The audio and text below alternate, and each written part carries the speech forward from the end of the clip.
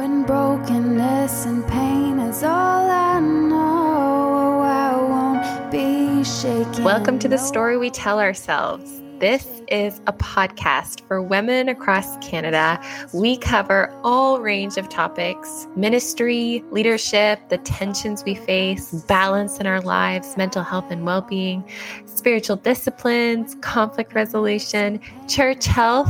There are so many things. I am your host, Rebecca McNeely, and this is a Salvationist Women podcast. I hope you enjoy. Doesn't stand a chance when I stand in your love. My fear doesn't stand a chance when I stand in your love. My fear doesn't stand a chance when I Here I am today with Ray Lamont, someone I deeply respect and also very much like. So I'm happy to be on here with her today. And she is the lead of the Modern Slavery and Human Trafficking Committee for Canada and Bermuda. And I do think it's kind of a zonal thing too. So she's going to explain that. But I'm also on the committee, minor role, but I'm on the committee and it does amazing work. So I'll just let Ray introduce her role herself. Yeah. So first of all, I want to say you do not play a minor role on the territorial committee. You are a territorial advocate and you also represent women's ministry, that department on our committee. I also have a lot of respect and deep love for you as well. So my role is as the territorial modern slavery human trafficking response coordinator is to really kind of develop and implement and drive what we call our Fight for Freedom strategy. And to build a team around that, to see this work kind of develop, start, continue, expand across Canada and Bermuda. With our Fight for Freedom strategy, we focus on 4 things. We want to bring education and awareness and training to people within the Salvation Army, but also outside of the Salvation Army as well. We believe that as an organization, we are strategically positioned throughout this territory to help prevent this from happening. So we want to engage in prevention and outreach. We also have as another goal, we want to be supporting individuals with lived experience. So, as they're trying to exit, as they are exiting, as they're journeying towards their own personal well-being and the goals that they're establishing for themselves and what justice looks like for them, we want to support them in that and help create safe spaces for that to happen. And then last but not least, in our Fight for Freedom strategy, we want to partner, we want to collaborate. And that is not only internally within the Salvation Army and all of our departments and all of our location and all of the work that we do, but also with external partners. We want to support the work that they're doing and, work together to end modern slavery and human trafficking. And then that also includes advocacy. So working with the government, seeing laws change, seeing laws come into being. So that's kind of what I'm about and what the team's about. It's what you're about too. Absolutely. It's exactly what I'm about. I'm curious that you laid it out so brilliantly and the work we're doing. I am curious, you've been doing this for a while now. Were you doing some of this work in your last appointment as well? Yes, you were. Yeah. So I've been very fortunate. I've been very blessed that kind of all throughout my officership, there have been, key people, key moments, key opportunities that have allowed me to kind of become more aware, to get educated, to step out of my comfort zone, and to try to get involved in outreach and prevention and supporting people with lived experience. Specifically, my last appointment, I was in Athens, Greece for almost 4 years. And so in that role for Greece, I was the anti-human trafficking coordinator. During that time that my family and I were there, it was like right in the heaviest part of the refugee crisis. So many people, we had about 4 waves coming in from different parts of the Middle East and then Africa. Trying to gain access to the rest of Europe through Greece. And so we just had thousands upon thousands of people coming into the country who were experiencing so many vulnerabilities. And we, as an organization where we were located in the middle of a red light district, really structuring our work and our outreach and everything that we did to support people who were extremely vulnerable, but also people who were experiencing trafficking and exploitation. So, yeah. I mean, it's such heavy work. I can only imagine like the weight that you've, been bearing over the years, but also I'm sure there's been moments of great, like, rejoicing as you've seen good changes. And I'm wondering if in this, like, time that you've been doing this work, has your understanding of modern slavery and human trafficking shifted? Would you look at things differently now than you would have 10 years ago, for example? Oh, yeah. Yeah. And I would say being in Greece was so like instrumental. It was so impactful. I feel like I went to Greece as one person and I came home a very different person because it just so deeply impacted me. I think one of the biggest things that I have learned, and I learned this again in Greece, is that I am not God, right? Like I cannot save people. I cannot change situations. And a lot of the time in my own humanness and my own desires, so wanting to change a situation or to help someone or to see somebody exit, I get in the way of God's plans. I get in the way of what he is doing and what he wants to do. And so I have learned that I just need to get out of the way. And I need to let God be God. I need to let him shine. I need to let him do exactly what he is so capable and so perfect of doing, and just follow along. And so as he's opening the doors, as he is whispering in my ear, as he is putting things into place, I just need to chase after him. And when I'm in that position, when I'm doing that, things are happening like beyond my wildest dreams. When I'm not doing that and I'm getting in the way, it's bad. It's bad, right? Because in my humanness, in my flesh, I'm messing things up. In the summer, there is this story that God really put on my heart again. And it, to me, just reminded me of, everything that we do in this type of ministry and this type of work, and everything that we're doing right now in this work as part of this territory. And it's in 2 Chronicles 20, and it's King Jehoshaphat. He's just come back to Judah. He was, fighting with King Ahab. Ahab wasn't supposed to go to war. The prophet Micaiah tells him that. He does it anyway. He dies. Jehoshaphat comes back to Judah, and he immediately works on turning the people of Judah back towards God. And then he appoints all these judges. And so right after that happens, there's 3 nations that kind of gather together, and they say, "We're coming for you, Jehoshaphat. We're coming for the nation of Judah." And when he is told that this is happening, he immediately says, I gotta go back to God. I gotta see what we gotta do. And he calls all the nation together, and they come, they literally come together, and they fast. They remember the goodness of God. And then Jehoshaphat says, it's in verse 12b, these vast armies are coming against us, and we don't know what to do, but keep our eyes on you. And then after that, Spirit of the Lord falls on one of the people there, and they share this word that, the battle belongs to the Lord, and he's going to tell them what to do. And as they're doing it, as they're praising, as they're worshiping, God ambushes these 3 nations, and the battle is won. And I think for, getting involved in modern slavery and human trafficking response work, there's vast enemies coming against us. The attacks are heavy. The issue is big. It is hard. And honestly, at times, I don't know what to do. I think all of us, we don't know what to do when we're faced with the enormity of what a person with lived experience is experiencing. But when our eyes are on God, the battle belongs to him, and he will make a way. He will open doors. He will do the impossible. We just got to keep our eyes on him and get out of the way. So I think, that I'm still sitting in this space, just thinking that through over and over. And honestly, it's pretty nice for me to hear you talk about this because, like I said, I'm on this committee, and, we sit in these meetings together where we discuss a lot of the more practical ways that we're fighting against modern slavery and human trafficking. And I mean, we always open with prayer and things like that. But I don't actually get the opportunity to hear you talk about like your framework entirely. I mean, I know it's there, but like it would be kind of impossible work to do without a robust framework of hope that resides in something outside of our capacity as people to make a difference.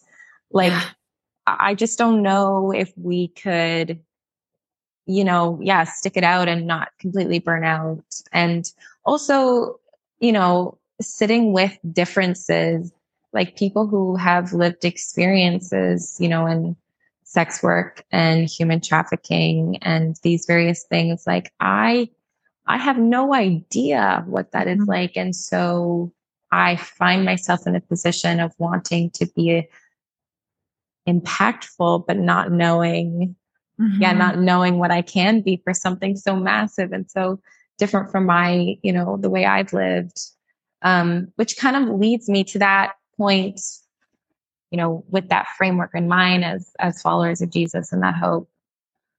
What actually can I do? What can an everyday person do in the, I feel like this is such weak language, but in the fight against MSHC, Yeah, to help end it, right? Because that's our goal. We want to end this. We don't want anybody being, trafficked or exploited, and to live through that trauma and then have to work through that, the healing of that trauma. Yeah, no. I think what's really, really interesting in Canada, Bermuda, I would say probably a lot of countries around the world, is that we just have this mentality that is not happening here, right? So we watch movies like Taken or even Sound of Freedom that just came out this summer, and it's happening somewhere else. And so we have to go somewhere else to help out or to see it, or, to know that it's happening there. But the reality of it is it's happening here in Canada. It's happening here in Bermuda. There's so much statistics around it. 93% of, people experiencing sexual exploitation are Canadians, right? Born here in Canada are Canadians, right? Over 50% of them are Indigenous women and girls, and they only make up 4.3% of our population. Our temporary foreign workers program, all of this, right? It is happening here in Canada and Bermuda. Can I ask you a quick question that I'm putting you on the spot a little bit, but, so this is something I've actually wondered a lot about. Yeah.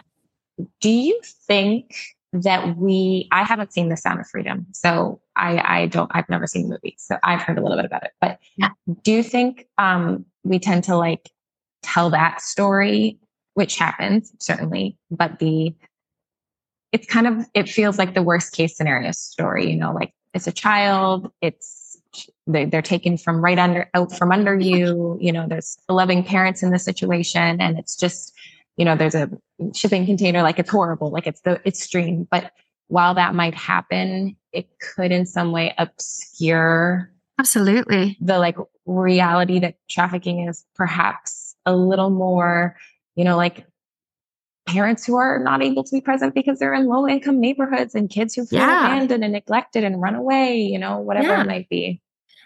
Absolutely. I think, Taken is way there, right? Yeah. Sound of Freedom, it does a good job of raising the awareness of, and the idea that there is human trafficking and exploitation happening in the world. But unfortunately, you want to sell movies, you want to sell a story within a movie. So there's sensationalism, there's generalization, there's kind of facts that are being missed or misconstrued. And that doesn't help, us as the general public to really be able to identify it happening when it's happening all around us, and it is happening all around us in Canada. It is happening all around us in Bermuda. And so I think part of that is recognizing, yes, it is happening, in my backyard, in my community, in my city, in my province, and to move, away from movies and get educated, really truly get educated on this topic. And one of the things that we do have is our Introduction to Modern Slavery and Human Trafficking Response Certificate. It's housed at Booth University College. It's absolutely free to do. And you can do it online, self-paced. You get a certificate of completion. And so going to our website, www.salvationist.ca/trafficking, you can find out more information and sign up automatically. I think the other thing, we have a lot of great resources on our webpage. And one resource that I really love is our Spot the Series posters and brochures.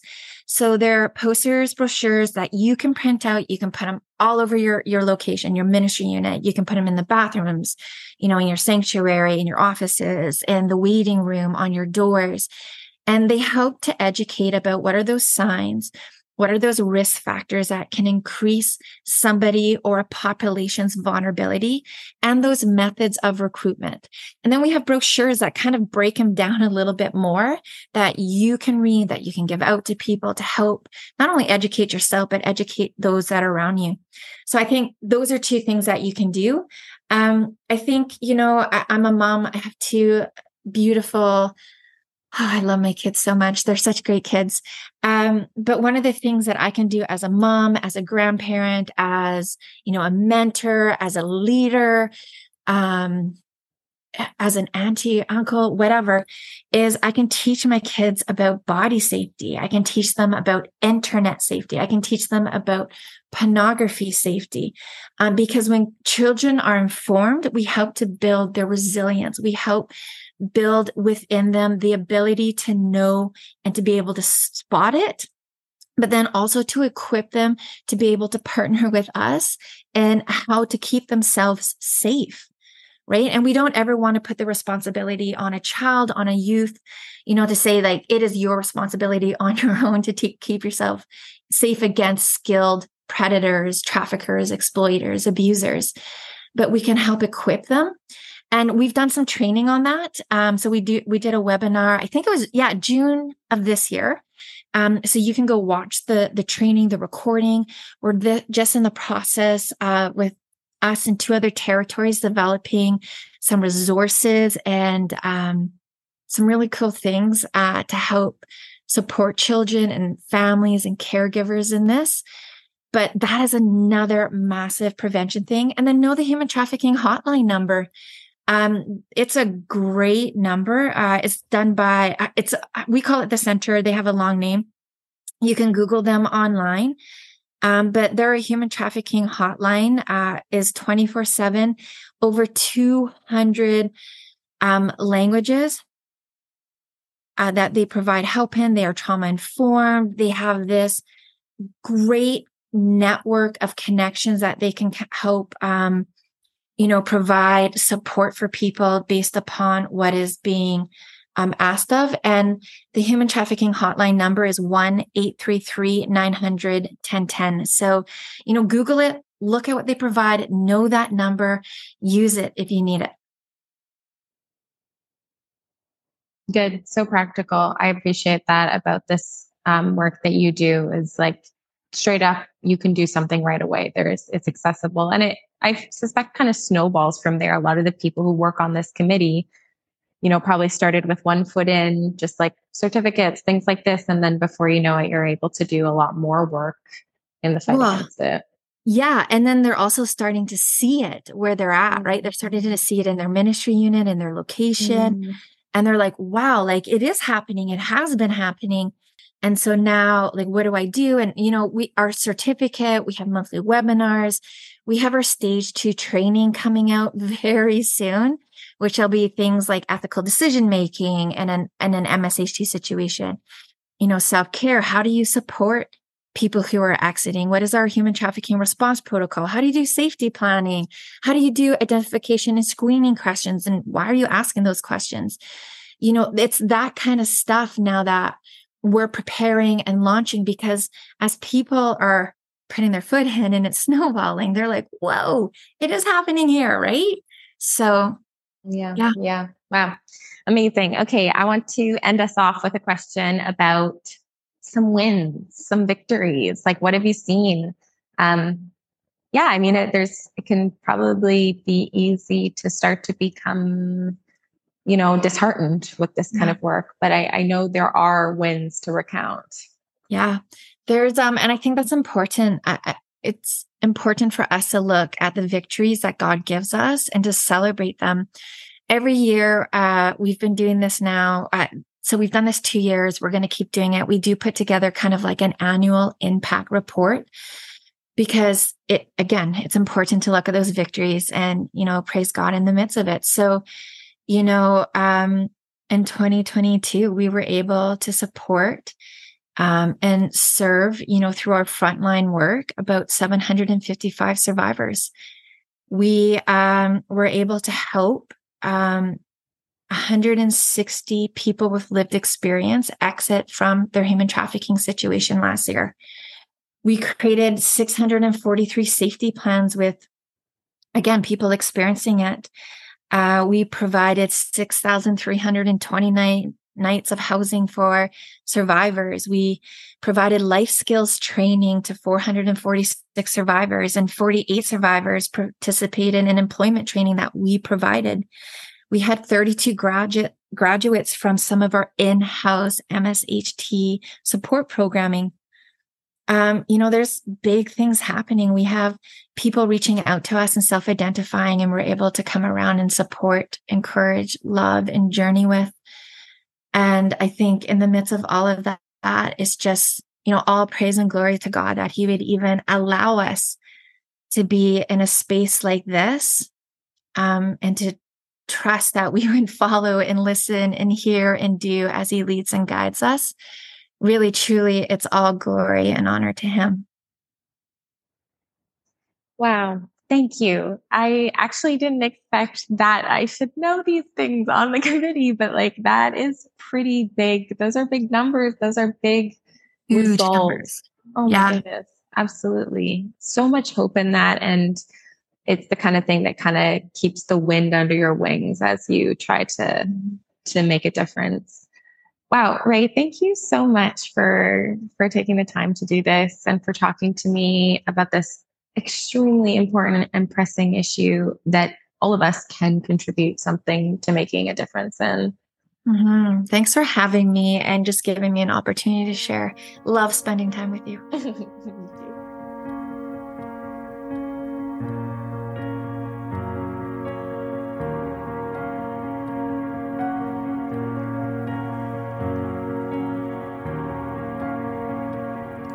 When darkness tries to roll over my bones, when sorrow comes to steal the joy I own, when brokenness and pain is all I know, I won't be shaken, no, I won't be shaken. When darkness tries to roll over my bones, when sorrow comes to steal the joy I own, when brokenness and pain is all I know, I won't be shaken, no, I won't be shaken. My fear doesn't stand a chance when I stand in your love. My fear doesn't stand a chance when I stand in your love. My fear doesn't stand a chance when I stand in your love.